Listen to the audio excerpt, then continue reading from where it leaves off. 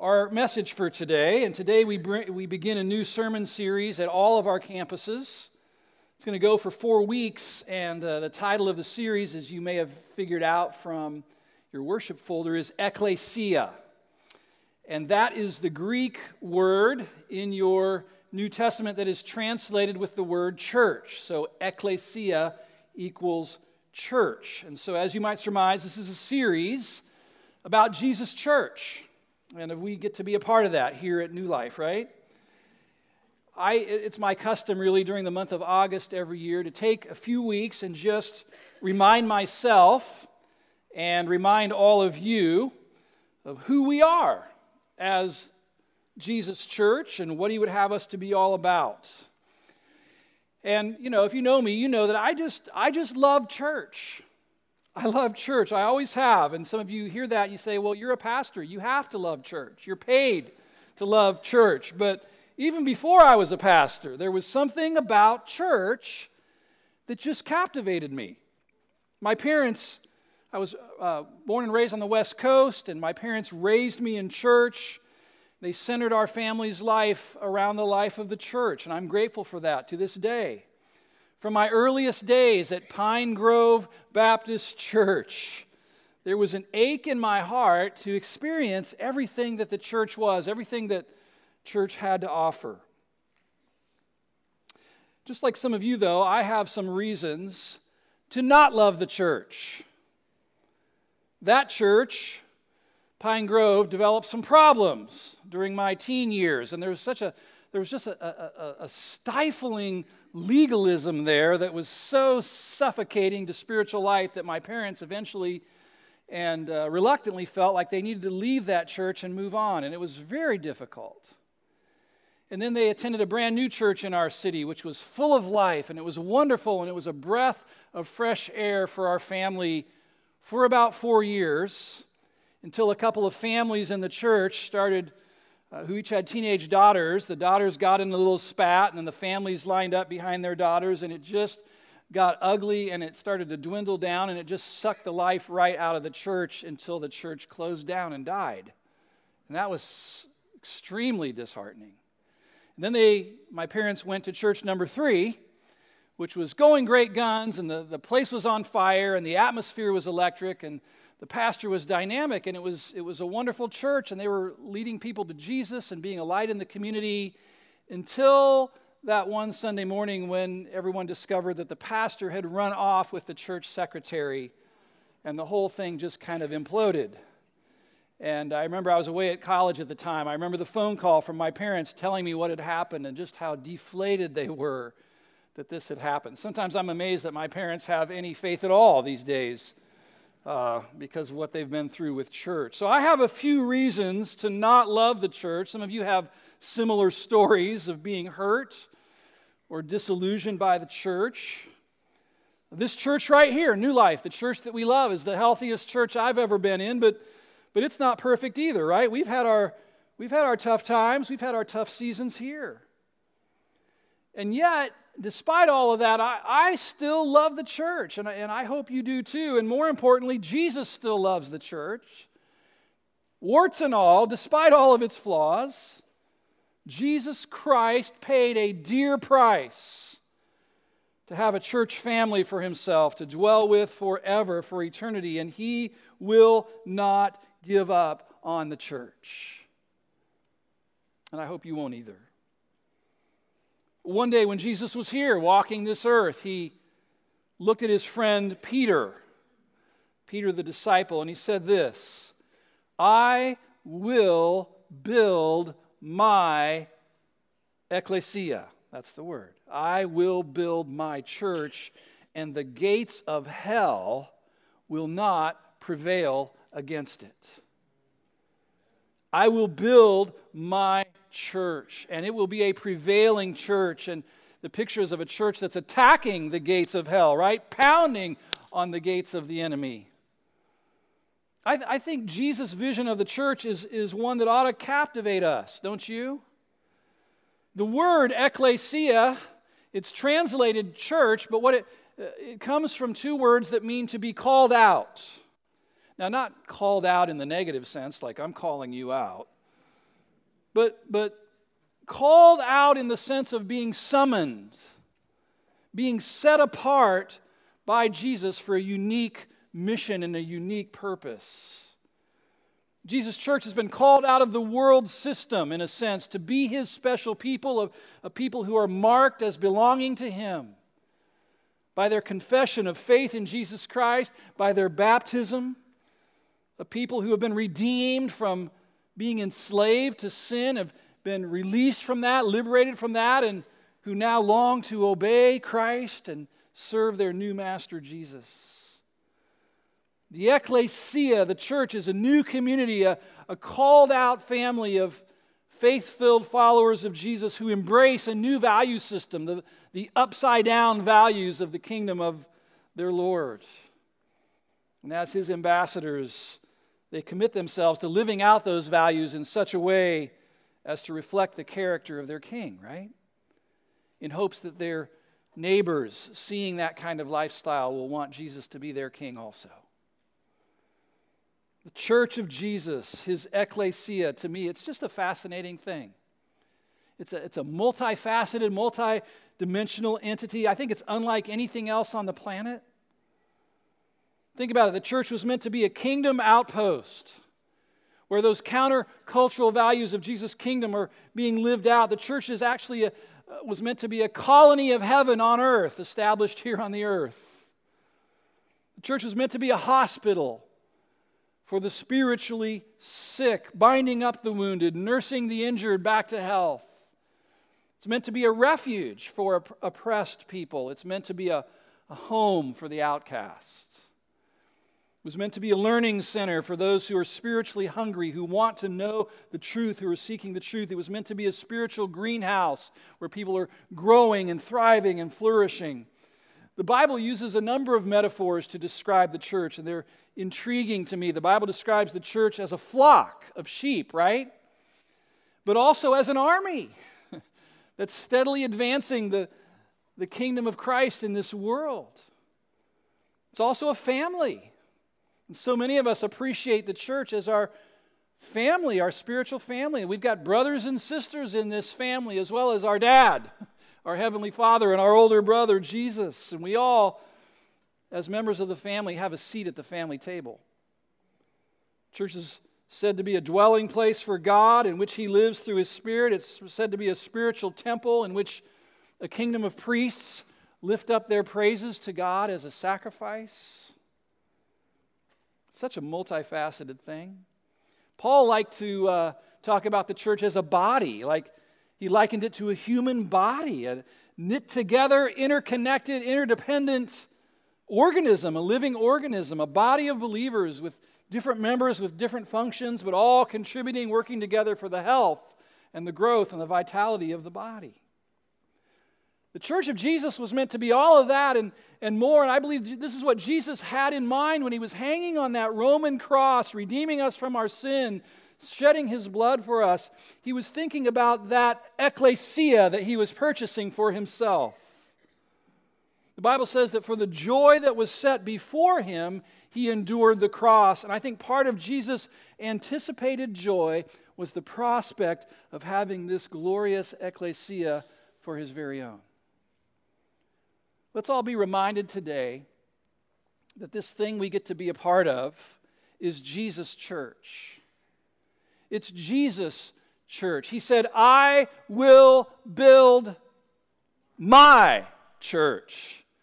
The church belongs to Jesus. Technically speaking, this is not my church. Technically speaking, it's not your church. It's Jesus' church.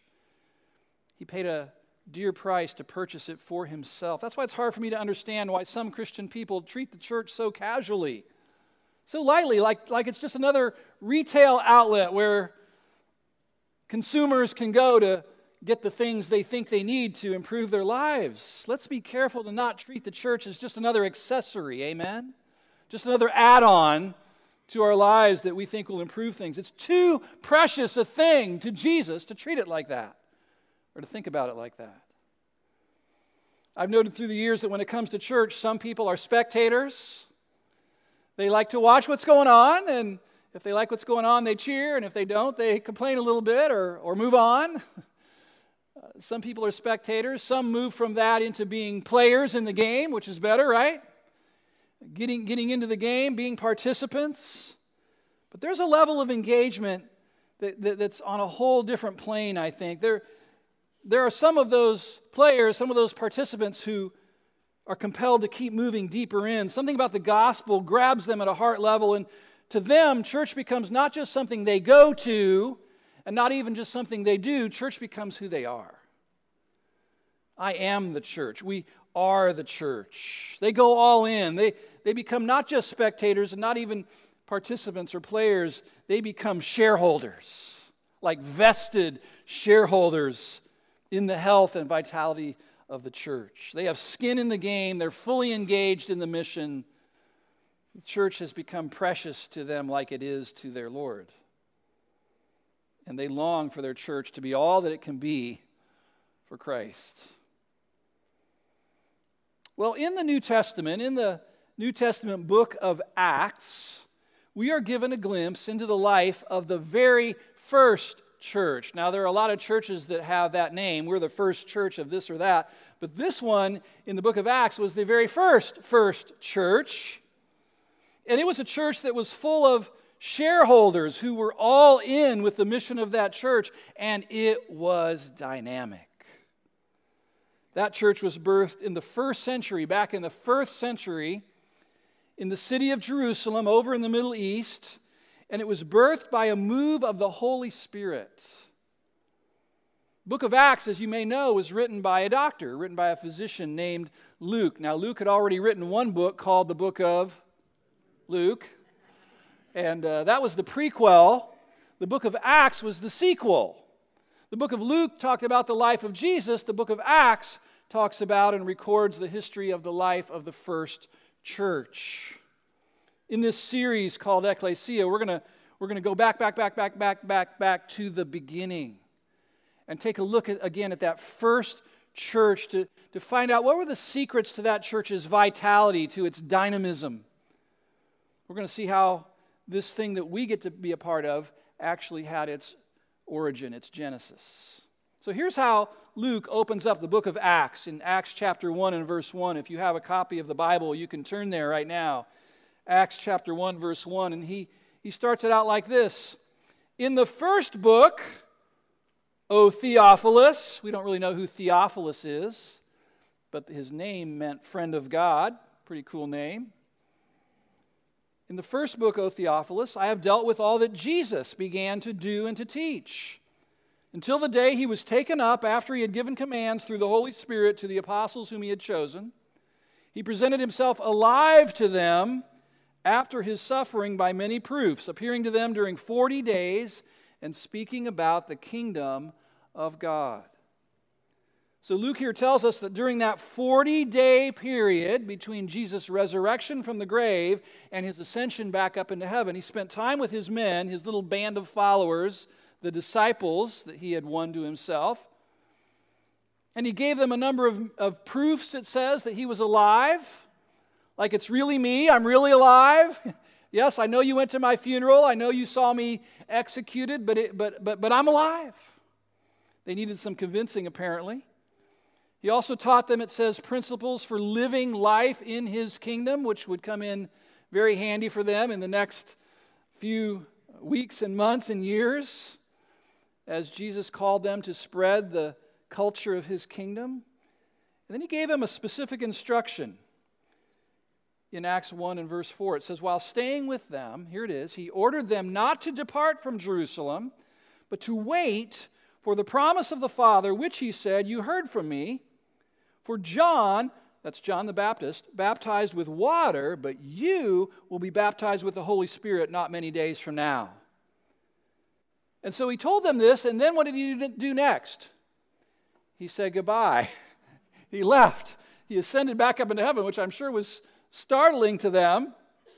And although they were a bit bewildered, they went ahead and did what he had instructed them to do. They stayed in Jerusalem and they waited for something to happen. And guess what? It did happen. 10 days later, on an annual Jewish feast day called Pentecost. That was a huge festival in Jerusalem every year that drew Jewish people from all over the region to it.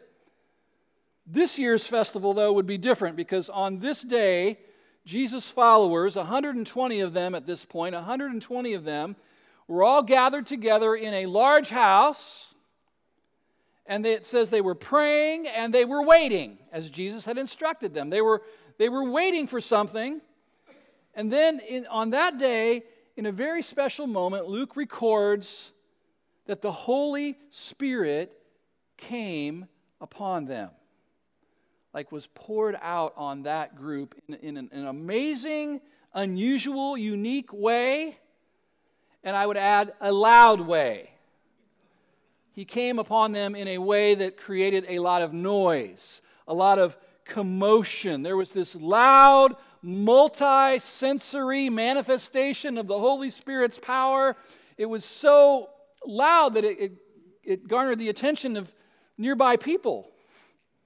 There was so much commotion at the house that people who were there in the city milling around for the festival started to hear noises and understand there was something going on, and they started to converge on this house to find out what all the fuss was about. Of course, there was lots of speculation about what this was, and Peter, Simon Peter, remember him, that disciple of Jesus who had had an epic fail in his life, who had denied Christ, and yet, after Jesus rose from the dead, Jesus on the beach reinstated him and reaffirmed his love for him and told him, I've got a mission for you. Peter, that guy, stood up and with a loud voice, this crowd was gathering, wanting to know what this was all about. Peter explained that this was actually an outpouring of the Holy Spirit on the people of God. It was something that the Old Testament predicted was going to happen in the Old Testament book of Joel. And Peter basically looked at them and said, this is that. What you see going on right now is what was predicted hundreds of years ago, that God was going to pour out His Holy Spirit on His people. And then Peter preached the first gospel sermon in this new era, this new age, the church age. He looked out at the crowd that had gathered. He raised his decibel level a few points because he didn't have any amplification like I do. And he looked at all the people and he said, Men of Israel, listen to this. Jesus of Nazareth, a man accredited by God to you by miracles, wonders, and signs which God did among you through him, as you yourselves know. This man was handed over to you by God's deliberate plan and foreknowledge, but you, with the help of wicked men, put him to death by nailing him to the cross. But God raised him from the dead, freeing him from the agony of death, because death could not keep its hold on him. And he went on to describe how David in the Psalms had prophesied that the Messiah would die and would rise again. And Peter said, we are witnesses of these things, that God has raised Jesus from the dead. And then he brought the sermon to a climax at the end, and he said, exalted to the right hand of God, Jesus has received the promised Holy Spirit from the Father and has poured out what you now see and hear. And then he said, God has made this Jesus, whom you crucified, both Lord and Christ, Lord and Anointed One, Lord and Messiah. And I want to remind you that some of the people who were there listening to Peter on that day were some of the same people who just a few weeks before had been calling out for Jesus to be crucified. Remember? Crucify him, crucify him. Same people. And Jesus said, you killed the wrong guy. You killed God's Messiah. And the Bible records, or Luke records in Acts, they were smitten. They were cut to the heart. They're thinking, there's no hope for us. We're doomed. There's no hope for Messiah killers. They probably thought they were dead meat. And they cried out, it says, what do we do? And in Acts 2:38, Peter said to them, here's what to do. Repent. It's a good gospel call, right? Repent and be baptized, every one of you, in the name of Jesus Christ, for the forgiveness of your sins, and you will receive the gift of the Holy Spirit. This promise is for you, for your children, and for all who are far off, everyone whom the Lord our God calls to himself. I need you to put yourself in the shoes of those people for a moment. Can you imagine this? 1 minute, you think you're toast because you killed God's Messiah, but God raised him from the dead, and he's now exalted to the right hand of God, and you're thinking, I'm going to get reduced to a pile of ashes here in a few moments. That's what you're thinking in 1 minute, and in the next minute, you're hearing from Peter that you can be forgiven. You could be forgiven. You can have eternal life. You can even have the Holy Spirit who's been poured out here. If you were there, you would have been thinking, wow, I should be condemned forever for executing God's holy Son, but he's offering us the gift of forgiveness. He's offering us eternal life. What kind of a God would do that? Well, what kind of foreign, otherworldly kind of love is this, that God would love those who have postured themselves as his enemies? Well, do you think they wanted to take Peter up on that offer? Well, sure they did. Lots of them did. And Luke records this in verse 41. Those who received his word were baptized, and there were added that day about 3,000 souls. So bam, the church gets started with 3,000 people, plus 120. So 3,120 people take membership on day one of the new church. What a day. How exciting that must have been. And remember, there were people there from all over the region, right? And now they'd experienced this, and now they were saved by the grace of Christ. They were charter members of this new thing that was called the ecclesia, the church. Everything was new and exciting. It felt like a big family, and they wanted to stay. They didn't want to go back home. They didn't want to miss anything that God had for them, and so they did. Luke tells us what happened next. And this is a very famous passage, and this is the passage where we're going to be for the next several weeks in this series. Just listen to the initial activity and the rhythms that were established in this first church right out of the chute. Acts 2:42. Here's what they did. And they devoted themselves to the apostles' teaching and to the fellowship and to the breaking of bread and the prayers. And awe came upon every soul, and many wonders and signs were being done through the apostles. And all who believed were together and had all things in common. And they were selling their possessions and their belongings and distributing the proceeds to all as any of them had need. And day by day, attending the temple together, that's a big, large space, big crowd, and breaking bread in their homes, that's small home-sized gatherings, they received their food with glad and generous hearts, praising God and having favor with all the people, and the Lord added to their number day by day those who were being saved. So Jesus' church was born, and the members now begin to live out ecclesia life together, and it was a beautiful, beautiful thing.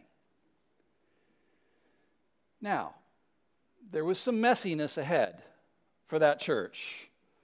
There's always messiness in the church, right? As long as the church is comprised of people, of human beings who are flawed and imperfect, there's going to be messiness. There was messiness in this first church, even in a church led by Jesus' own apostles, John and James and Peter and Matthew and all those guys. Some messiness was coming. Rapid growth brings some messiness and some challenges, right? Ethnic diversity brings some messiness and some challenges.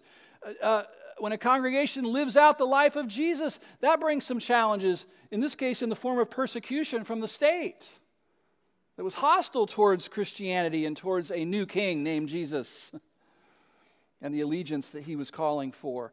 When you have church members who are hypocritical and two-faced, that brings about some messiness. They would experience all of that. But for these first few days and weeks, foundations were being laid and rhythms of church life were being established that was going to carry them through all of that and result in a ripple effect of spiritual impact that would extend all the way down to our day today. We're here today worshiping Jesus because of what happened in that church 20 centuries ago. There is a word, a single word, in this description of the church there that I want us to key in on for a few moments right before we partake of breaking bread here, the Lord's table, okay? It's a word that's found in verse 42, and it is the word devoted. Would you say that with me? Devoted. It says, and they devoted themselves to some things. The apostles' teaching, fellowship, breaking of bread, and prayers. So this brand new church of 3,120 people was filled with people, freshly saved, just still wet coming out of the baptistry, people who were not spectators and not just participants, but who were devoted, who were all in, who were vested, who were shareholders in the movement that they had just become a part of. What does it mean to be devoted? I looked up the word, and they were devoted. What does that mean? To be devoted means to continue steadfastly in a fixed direction. It means to continue to do something with intense effort even when it's not easy. It means to persist, to persevere down a path despite obstacles. In short, to be devoted means to be committed. They were committed. They were all in. They embraced what one man called a long obedience in the same direction. They weren't casual about their faith in Jesus. They weren't casual about their commitment to ecclesia. They didn't have a kind of a ho-hum, cavalier attitude about what it meant to be a member of that church. No. They were committed to their new family. They were devoted. They were family now. And they were committed to living ecclesia life together in the presence of God. That's what characterized this first church, being devoted. As a pastor, I often think about what it is that brings people to this place of being devoted. We know that devotion is a commitment that comes from where? It comes from a deep place, deep inside of us, right? It comes from our hearts. What is it, I often wonder, that produces passionate commitment in the people of God? We're going to talk more about this next week. But for now, what I'd like you to consider is this thought, which I believe is supported by the text here, and it's this. Devotion is a response. True devotion is not something you can work up on your own. It's not something that can be ginned up or manufactured. Being devoted is a response to a stimulus of some sort. Something draws devotion out of us. Something pulls devotion out of us. Isn't that true? We talk about a devoted husband or a devoted wife or a devoted fan of the Buckeyes, right? And we know that devotion, it's something that's pulled out of us because our hearts have been captivated by something. In fact, that could be said accurately, I believe. True devotion is a response of the heart to something that has captivated it. The truth is that the things we're devoted to are the things that have captivated our hearts, our minds, our imaginations, our passions. Devotion is a response. I've learned through the years that if I want God's people to be more devoted to the church, it's not just a matter of talking louder. It's not just a matter of yelling at you and saying, be more devoted to the church. It's got to come from a deeper place. So what was it that called forth the deep devotion of this congregation, of the very first Christian people? And I would contend this. Excuse me. Deep devotion to Christ's ecclesia, His church, is the natural response to having an accurate perception and a joyful reception of the gospel of Jesus Christ. Recall what had just taken place for this church. What had just happened? What preceded this devotedness? Well, they had just heard a clear and compelling presentation of the gospel, the good news of Jesus. And they got it. It sunk in. This pardon that God, the creator of the universe, was offering them at great cost to Himself when they had crucified his son, the reality of that sunk in, it gripped their hearts. And yeah, their response was repentance and faith, but it was also devotion and commitment. Listen, God's commitment to them prompted their reciprocal commitment to God. Does that make sense? When they got it, when they realized Jesus is devoted to us, he laid down his life for us, how can we not be devoted to that thing that he is devoted to? And it happened in them back then, and it's also happened here in this ecclesia, in New Life Church. I've seen it in my own life. I've observed it in many of your lives, as many of you in this ecclesia, New Life Church, have heard the good news of Jesus' love for you. And you've taken in the truth of all that he did for you to bring you into the family of God, as you've gained a more accurate perception that Jesus literally laid his life down for you, gave himself up for you, that he was willing to take your guilt upon himself. You say, well, I didn't nail Jesus to the cross. Oh, yes, you did. And so did I. Because he died for our sins. He had no sins of his own, and our sins needed dying for. If we're going to avoid judgment, if we're going to avoid the eternal wrath of God, justly deserved by a rebellious race, our sins needed to be paid for to preserve the justice of God. And yet Jesus, and many of you understand this, stepped into our place. He became our substitute. He took our guilt and he took the wrath of God that we deserve. Not only that, some of you have grasped the fact that not only did Jesus take our sins, but he also extended to us the offer of his righteousness. The great exchange, Martin Luther called it. Jesus took our sin and he gave us his perfect straight A report card of always doing the Father's will, so that we could stand before God, not with our own record, which would doom us, but with the record of Jesus, so that when God sees us, he sees Jesus. I'll tell you, when you get that down deep in your bones, it calls something forth out of you. It calls something out of you. You say, how can I not respond and reciprocate by loving this one who loved me in a way I've never been loved before? And how can I not be passionately devoted to the things that he's passionately devoted to? Devotion is a response, a compulsion to respond in that way.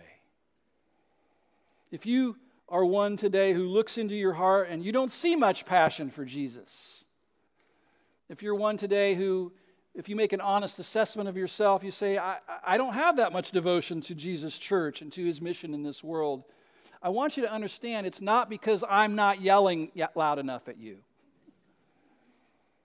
It's also not that you're just not wired that way, that you're kind of an undisciplined, uncommitted person. I would say, no, I don't think so. It's due to something else. It's due to the fact that something other than Jesus has captured your heart.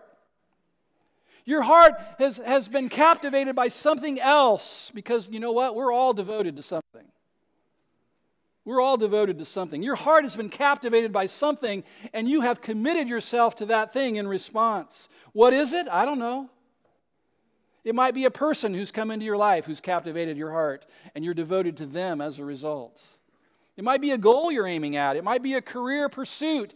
It might be acquiring 1 million likes on your social media page. Any one of a number of 1,000 things can captivate our hearts, right? Money, pleasure, being viewed as a smart and successful person. It might be taking risks and getting that adrenaline rush that we love. It might be your favorite team. It might be having a postcard picture-perfect family. It might be the prospect of retiring and moving to Florida and laying on the beach drinking adult beverages and playing golf every day. Something has captivated your heart and has called forth devotion out of you. We could talk about video games. We could talk about sexual pleasures and illicit encounters. And listen, here's the truth. Our hearts are incapable of being immune to captivation. It's what hearts do. It's what hearts do.